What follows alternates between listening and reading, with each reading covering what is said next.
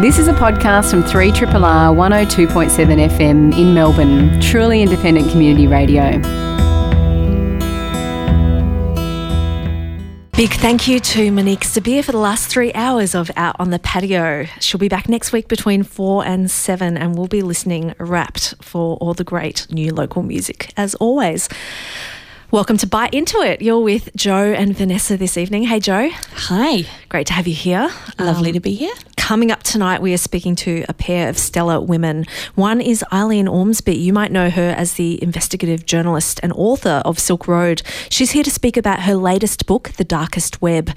We'll also be speaking to Rowena Murray about the Click List, and we'll keep that a bit of a mystery until we get to that segment, but do stay around to find out about that. In news this week, what's going on, Joe? So the Recording Industry Association of America have recently released their 2017 year-end report. They're reporting that for the first time since 2011, physical media, including CDs and vinyl, are outselling digital downloads. So sales of physical media are falling, however, but just not as much as digital downloads. And so it's really the music streaming services that have taken over. Last year, the RIAA reported that the music industry saw streaming services bring in almost 2/3 of their revenue. So this is an increase of 43% on 2016. And the streaming services have really taken over, and website The Verge are reporting that a new type of subscription model called limited tier paid subscription on streaming services are on the up. Instead of paying $10 a month, Amazon, for example, are offering a package where you pay something like $4 a month. Amazing. But the subscription is limited to playing on something like just one Echo speaker. I think it's so interesting at this point because I do really see streaming services have taken over with a lot of my friends.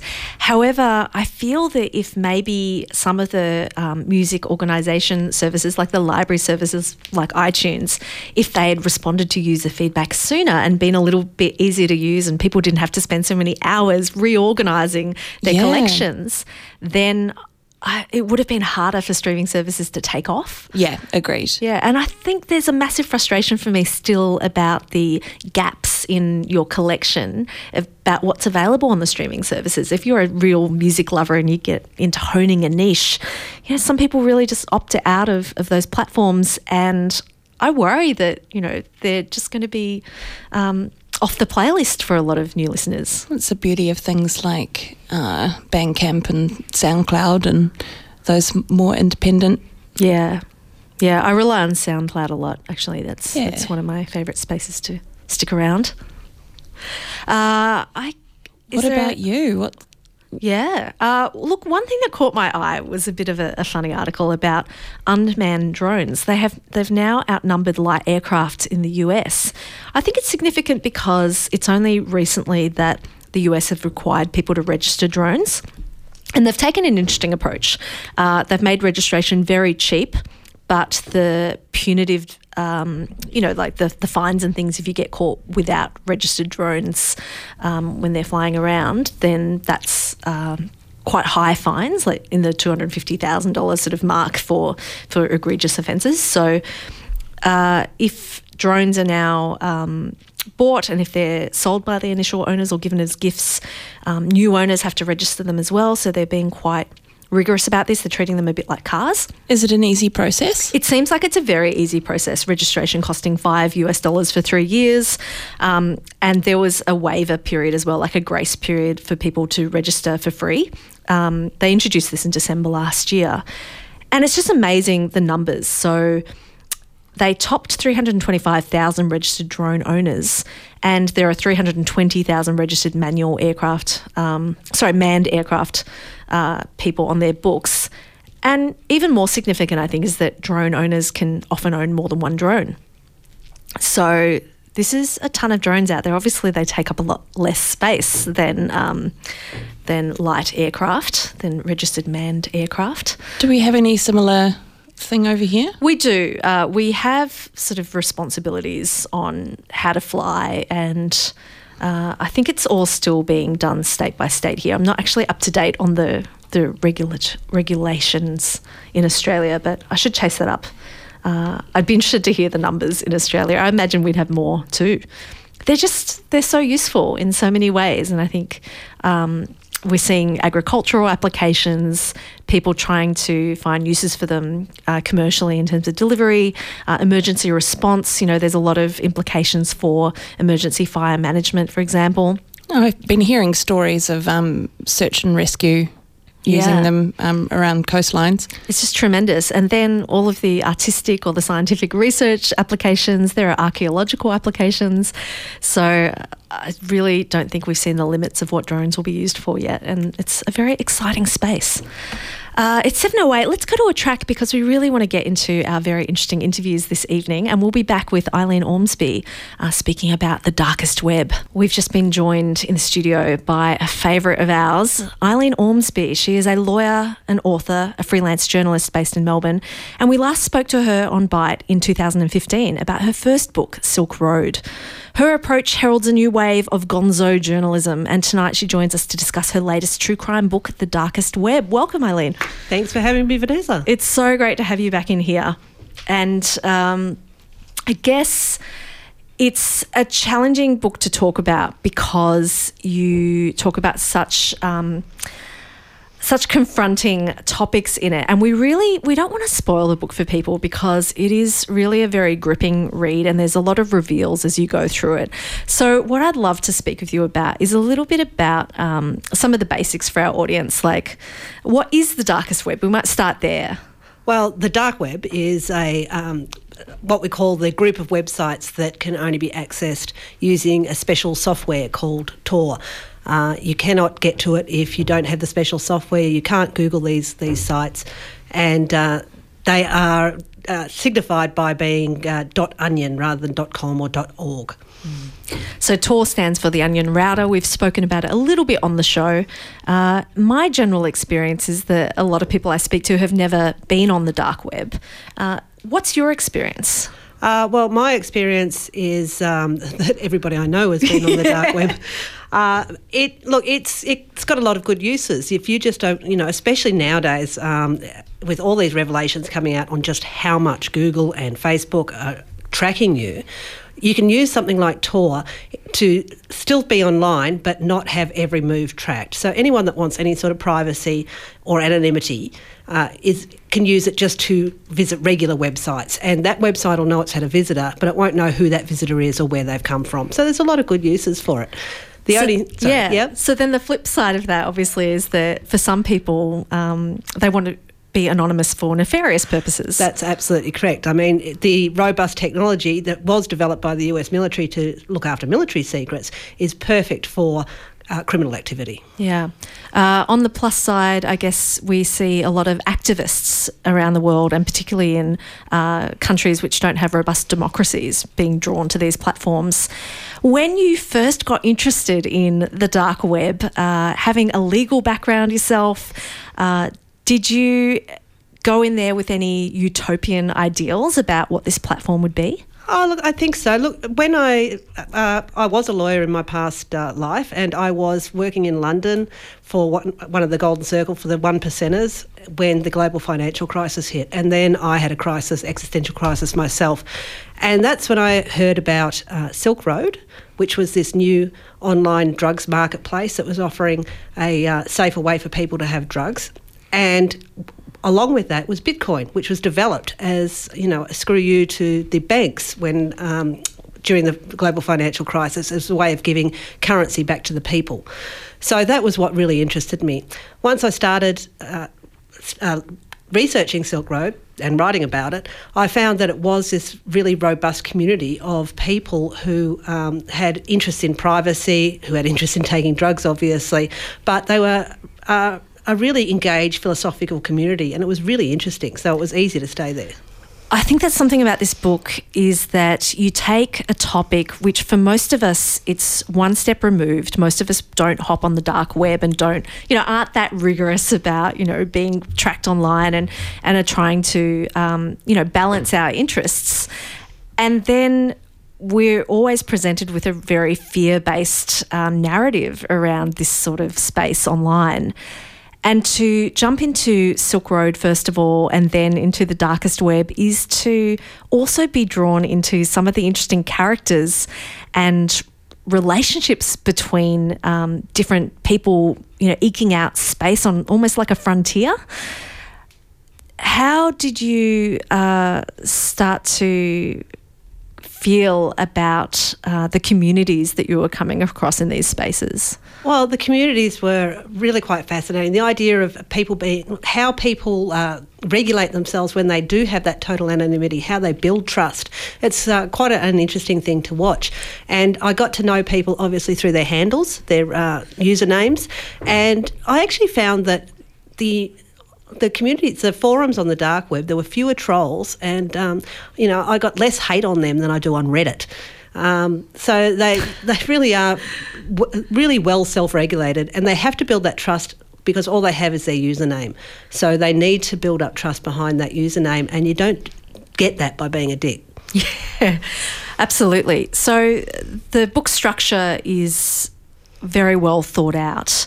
I was reading and you were speaking about certain elements of the web, and then as you went through, things would get more serious, the topics would get more confrontational, the violence and the horror aspects of the extremes of what humans will talk about and potentially do, or at least give the impression that they're doing, was really compelling. But also, I don't think I could have faced the last section of the book without walking through the first. Did you take in all of these things all at once, or, did you sort of work with an editor and go, how can we get people psychologically through these tough topics? It actually just fell into place for me. So I divided up into the darker and darkest. And like you say, it gets more and more intense as you go through. And most people will be able to handle dark and darker. A lot of people might not even get through darkest because it does take you into the absolute depths of depravity. And, sometimes you just think, I don't want to be on this world anymore when you read that sort of stuff. Dark and darker, I think most people can actually handle. But it just really fell into place. As I was writing it, it suddenly twigged to me that this is how I could do it. It stunned me, though, that while the book is quite confrontational that way, there were still moments that I burst out laughing. And usually these were driven by, the absurdity of some situations or just the charm of some of the characters. And not all these characters had the best ethics. Did you find yourself being surprisingly charmed by some of the criminal elements that you were engaging with? Yeah, I really did. Like, some of them are really quite funny, and all they have is their words. You know them through the forums, so you get to know them by their words and their turn of phrase, and and when they want something from you or they're interested in talking to you, yeah, they can be really, really charming. Of course, I wound up meeting quite a few of them in real life after they got arrested. Some of them in prison, some of them after their stint in prison, some are still waiting to go to prison. But yeah, there's other characters in there that I still only know through their handles online, but I have formed quite a relationship with them. So you couldn't write a book like this without getting in the mud with everybody and being in the space that they are using as their platform for their services and things. So, you have to have your own identity there. What's interesting is that increasingly a lot of people on the dark web, they know who you are. Many of them have read or heard of your first book, The Silk Road, and lots of them were very complimentary about that. They thought, oh, here's a journalist who really gets it. So you had some reputation going in. How did it feel when people started to try and sully your reputation and embroil you and almost, almost sick law enforcement onto you? Are you talking about Yura in Darker? I'm talking about almost the Bisa Mafia and Yura trying to blacken your name and say you were in on his plans from the start. Oh, look, it would have been worse if Yura was smarter, but as it was, he's got street smarts. He's very sharp in a lot of ways, and he's very good at making money, but he wasn't very good at pretending to be me or convincing people that I was someone that I wasn't, fortunately for me. Although, he did manage to convince the National Crime Authority that someone else was him, which was quite crazy. But, I didn't mind him too much sullying my reputation. Well, you're still here with us, and that's a good thing. There were a lot of interactions with law enforcement in many different countries and at many different levels, anecdotally throughout the book, as obviously, people were running around trying to catch up with criminals operating with new technologies. How did you feel about how well equipped any of the law enforcement you came across might be to tackle crime as it is in the dark web? I generally found law enforcement were not as open with me and not as nice to me as the criminal element of the dark web. I found them to be relatively hostile most of the way through. Certainly when I tried to warn the Australian Federal Police about certain things, they were not that interested. There's other times when, for instance, told the FBI about something that we thought they didn't do anything about it, but it turned out that they actually did. They just weren't telling myself or the other person that was talking to them. Homeland Security were very interested in meeting with me last time I went to the USA, and that was the most uncomfortable 30 minutes lunch I've ever had, I think. Wow. But overall, it hasn't been too bad. Yeah. Well, I mean, you're very fair to the people in your story. I guess, it's easy to slip into this is just a story, and you have to keep bringing yourself back to these are real people living real lives. And how did it feel when you're trying to write a book and you want to get something out of this, and yet you're dealing with real life and you have no idea where it's going to go?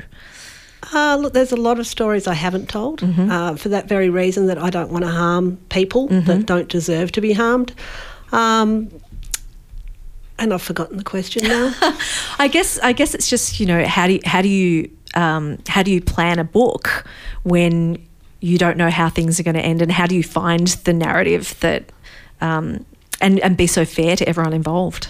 Look, again, it sort of just fell into place. Like, one of the murders that's central to the book hadn't even taken place when I first pitched the book to my publisher.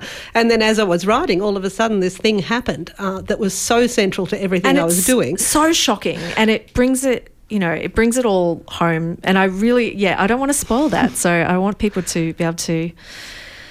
Enjoy is not the right word, is the interesting thing about this book. That's really difficult as people, people do sort of enjoy it, but it's not the right word, especially you probably enjoy the first half, but perhaps not all of it. I think that's it. I mean, it really does give you an insight into a lot of spaces that many of us will never experience, and we're quite happy not to.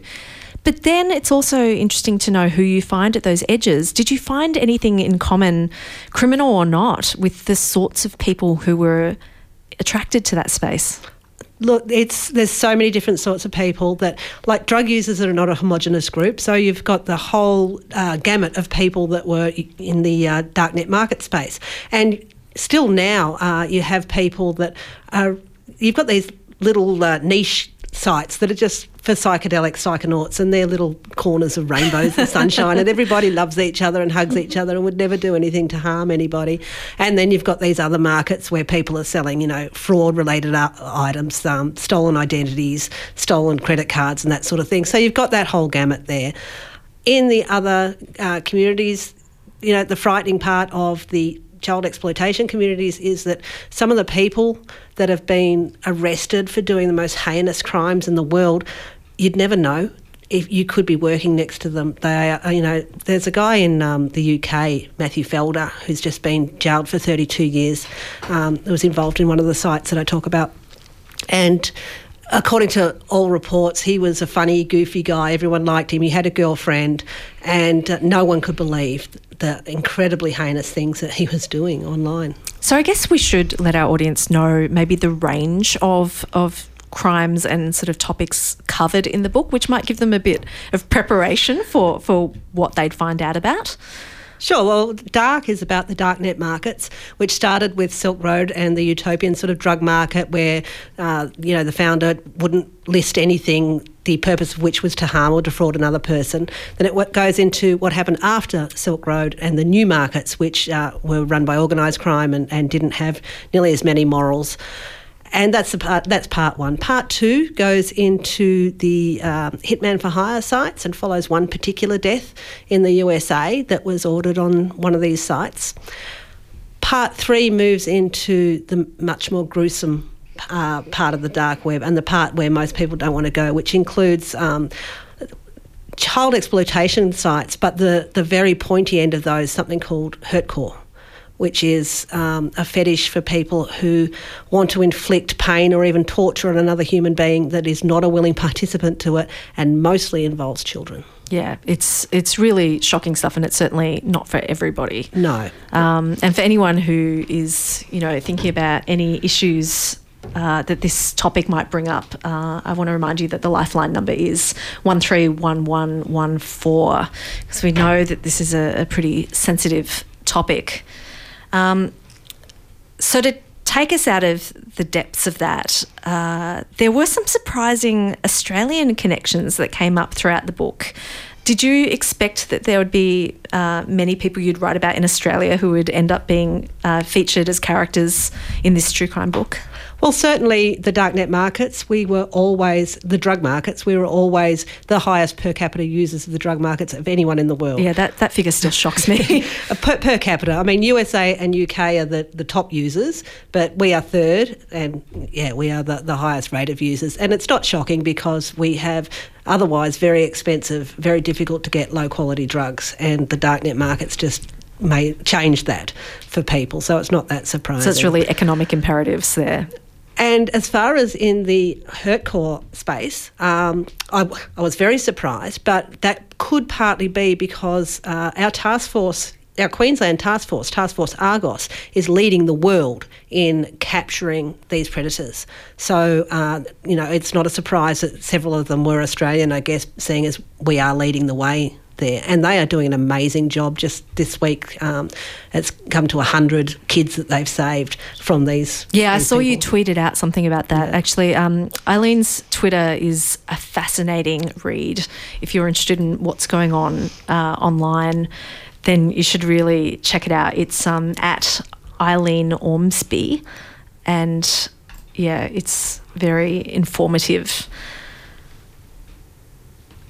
So you have now written 2 amazing books about these illicit spaces that I'm nervous about heading onto online, and I'm not nervous about a lot of things. I always think someone's going to look me up and be like, why did she need to go there? And figure things out. But I wonder, you also write about techno-utopian ideals and, engage with people about ideas about, using the internet to do things in ways that are different to how, most of us interact online but aren't necessarily evil. Do you think you'll ever write a book that is about the techno-utopian sort of ideals and how they play out in the dark web? Well, I don't know, but one thing I don't want to go any darker, that's for sure. I don't think there is any darker. That's what I was thinking after reading this. I'm like, well, you can't chase this. No. So the only way is towards the light. Well, one thing I've just been vaguely thinking about is there's a whole lot of, the Bitcoin bros, which are the Bitcoin new billionaires and millionaires, and some of them have apparently bought this massive tract of land in Puerto Rico that they're going to create basically their own new country, and they were going to call it Puertopia, but apparently that means something not very nice, so they're going to call it something else. But I thought I might follow something like that. It could be a bit lighter. It always ends well, those sort of stories, creating a new land. It's nothing like a cult at all, ever. Wow. Well, Bitcoin, a lot of people already say is a cult, so crypto cults in general. Oh, I checked out my account this week, and it's vastly lower than it was when I checked around December time. Oh, so isn't that all of us? It's been a hilarious experiment, and it's been great fun. I'm just leaving it in there. It's just my little $5 investment in case anyone gets any excited ideas. It depends when that $5 was. Well, yeah, you know. That could be a house if it was invested in 2011. It certainly wasn't 2011, I'll tell you that. We're looking at a Netflix subscription for a while. That's what it's going to cover. Eileen, The Darkest Web is a massive achievement, and it's also fantastic to read these sort of stories from an Australian perspective, which is very relatable. When you look at the current gun debate in the States, did you think about some of the weapons and discussions that sort of came up in the dark web and how different that was in the States versus everywhere else? Not a lot. Well, the discussion certainly, because it's all about, our God-given right to bear arms and all that sort of thing. But the actual trade of weapons on the dark web is not that big. Yeah. Like, that is still something that is pretty much done through organised crime, I think, and not through your mailman. Good to know. Look, I highly recommend The Darkest Web. It's by Eileen Ormsby, Ormsby. It's by Allen and Unwin and is available in all good bookstores. Just go out there, support some local talent and get a hold of this book and get a bit informed. I'd really love to talk about it with some people, and then we can hug each other and just be like, okay, everything's going to be good again. Eileen, thanks so much for joining us. Thanks so much for having me. Look, we would like to welcome to studio at the moment Rowena Murray. She is a board member of Vic ICT for Women, and she's here to speak about a particular initiative that they've launched this year. It's called the Click List. Welcome, Rowena. Thank you very much for having me. It is a pleasure. Now, some of our listeners might not know what Vic ICT for Women is. Could you tell us a little bit about that? I sure can. Vic ICT for Women is a not-for-profit organisation, Victorian-based as the name would suggest, but we're all about supporting women in their tech careers, essentially from cradle to grave, and we've got a program for every age group, right through from Go Girl Go For It, which is about showcasing the latest technologies to preteen girls to get them excited about careers in tech, right through to graduate programs, and then helping, supporting women getting back into the workforce, after, leaving for kids and that kind of thing. So we're really here to help maximise the diversity of women in their tech careers. That's fantastic to hear, because while I see a lot of initiatives that are aimed at young girls and young women, I don't actually see a lot for people who are mid-career, and considering how many careers we have, it seems like a bit of a no-brainer. So true. How did you first get involved in the organisation?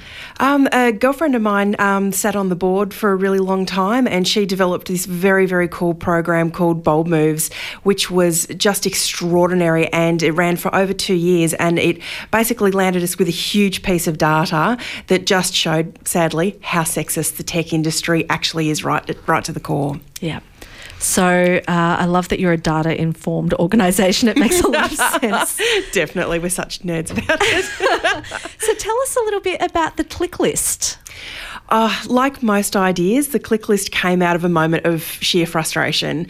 I was at an industry event about 12 months ago, and while the event itself made a really big effort to have equal representation among, gender groups among their speakers, the male speakers who stood up were almost all completely sexist in their approach to their presentations, to the point one stood up, put a photo of his team on the wall and was like, "We're so proud of our diverse team. It's amazing. Look, we've got 25 programmers. We're really great."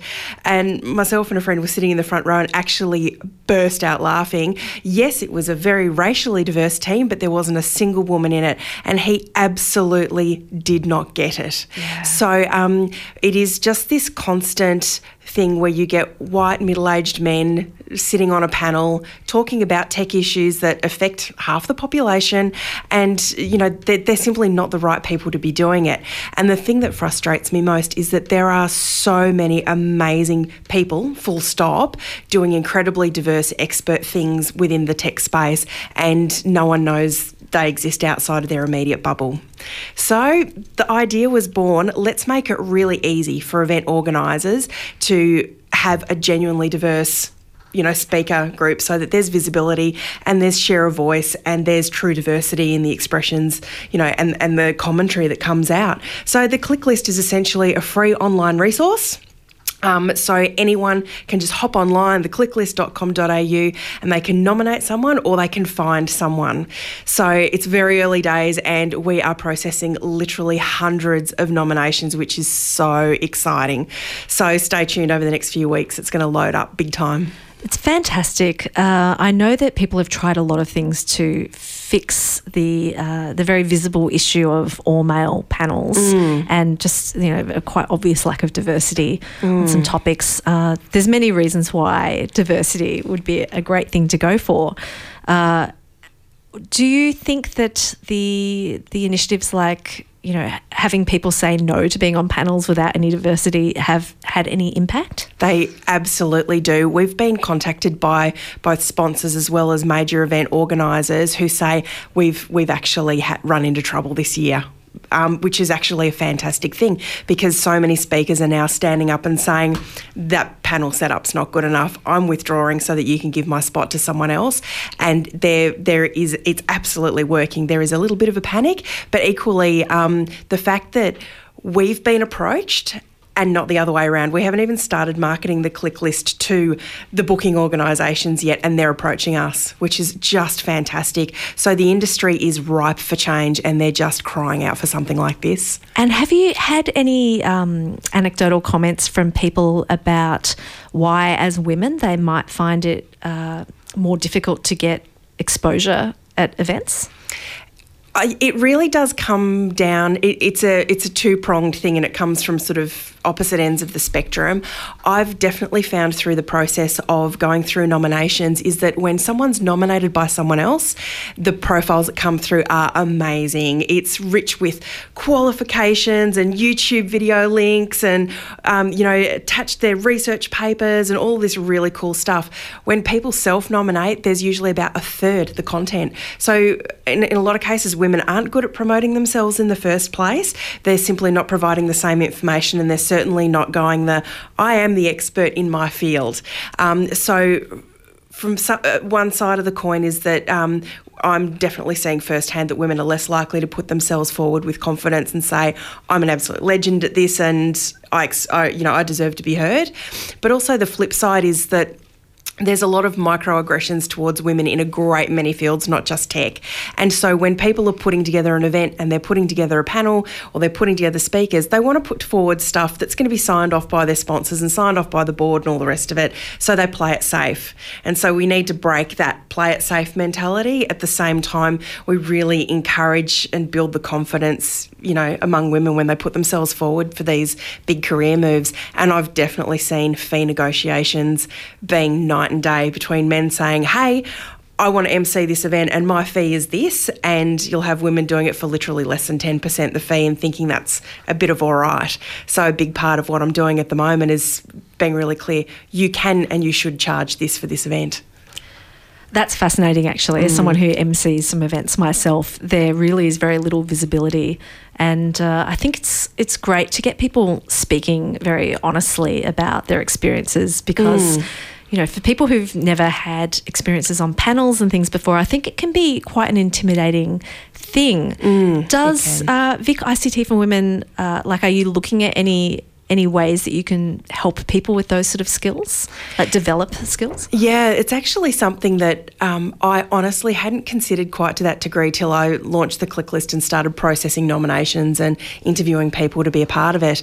And straight away I was going, right, for starters, more people need professional headshots, and it just goes on from there. The headshots is just the easy stuff, tip of the iceberg, right through to, negotiating for fees, the whole bit. There's so much that needs to be done. So I honestly think that the Click List over the next 12 months is going to expand into a whole lot of support services and networking groups and things to really encourage people to get out there and go for it. If you're an absolute rock star in your field, own it. So have you had any people who've been nominated who you've had some good conversations with and some great outcomes from? Oh, absolutely.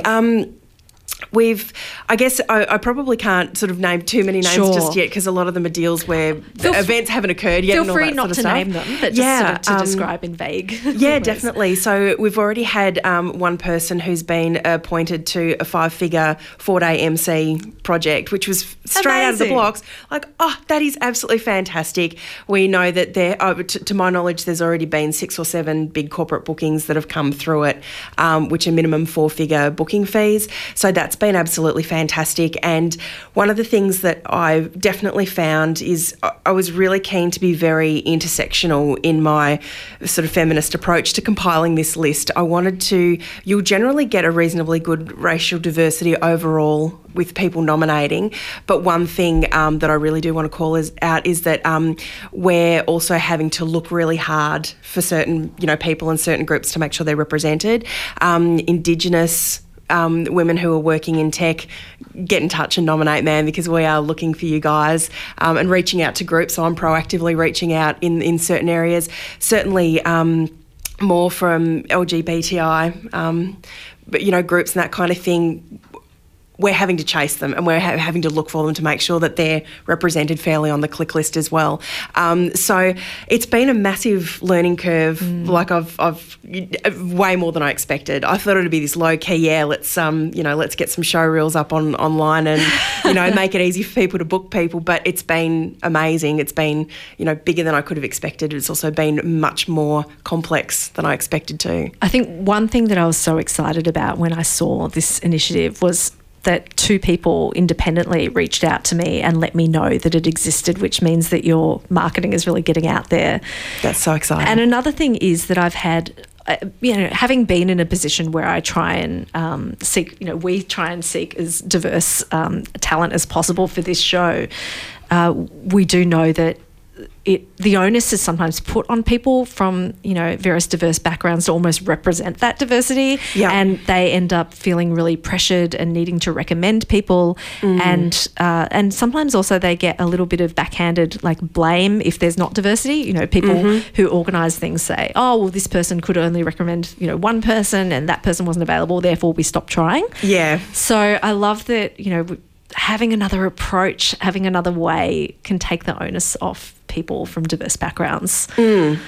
Yeah, because the bottom line is that, minorities, of all kinds, absolutely everywhere. There are microaggressions and sometimes there's just outright aggressions, and it does make it much harder. And it's not dissimilar to, what Camp Cope experienced with Falls Festival and stuff, going, well, hey, our lineup might be totally, a sausage fest, but why don't you go set up an event? It's like, that's actually not the answer. The onus is on the event organisers to get their act together. The onus is on business owners to crack open their books, make sure they're actually paying people properly, no matter, what they carry around in their trousers, and get on with things. Like this can be fixed at so many different levels, not just, the click list and events.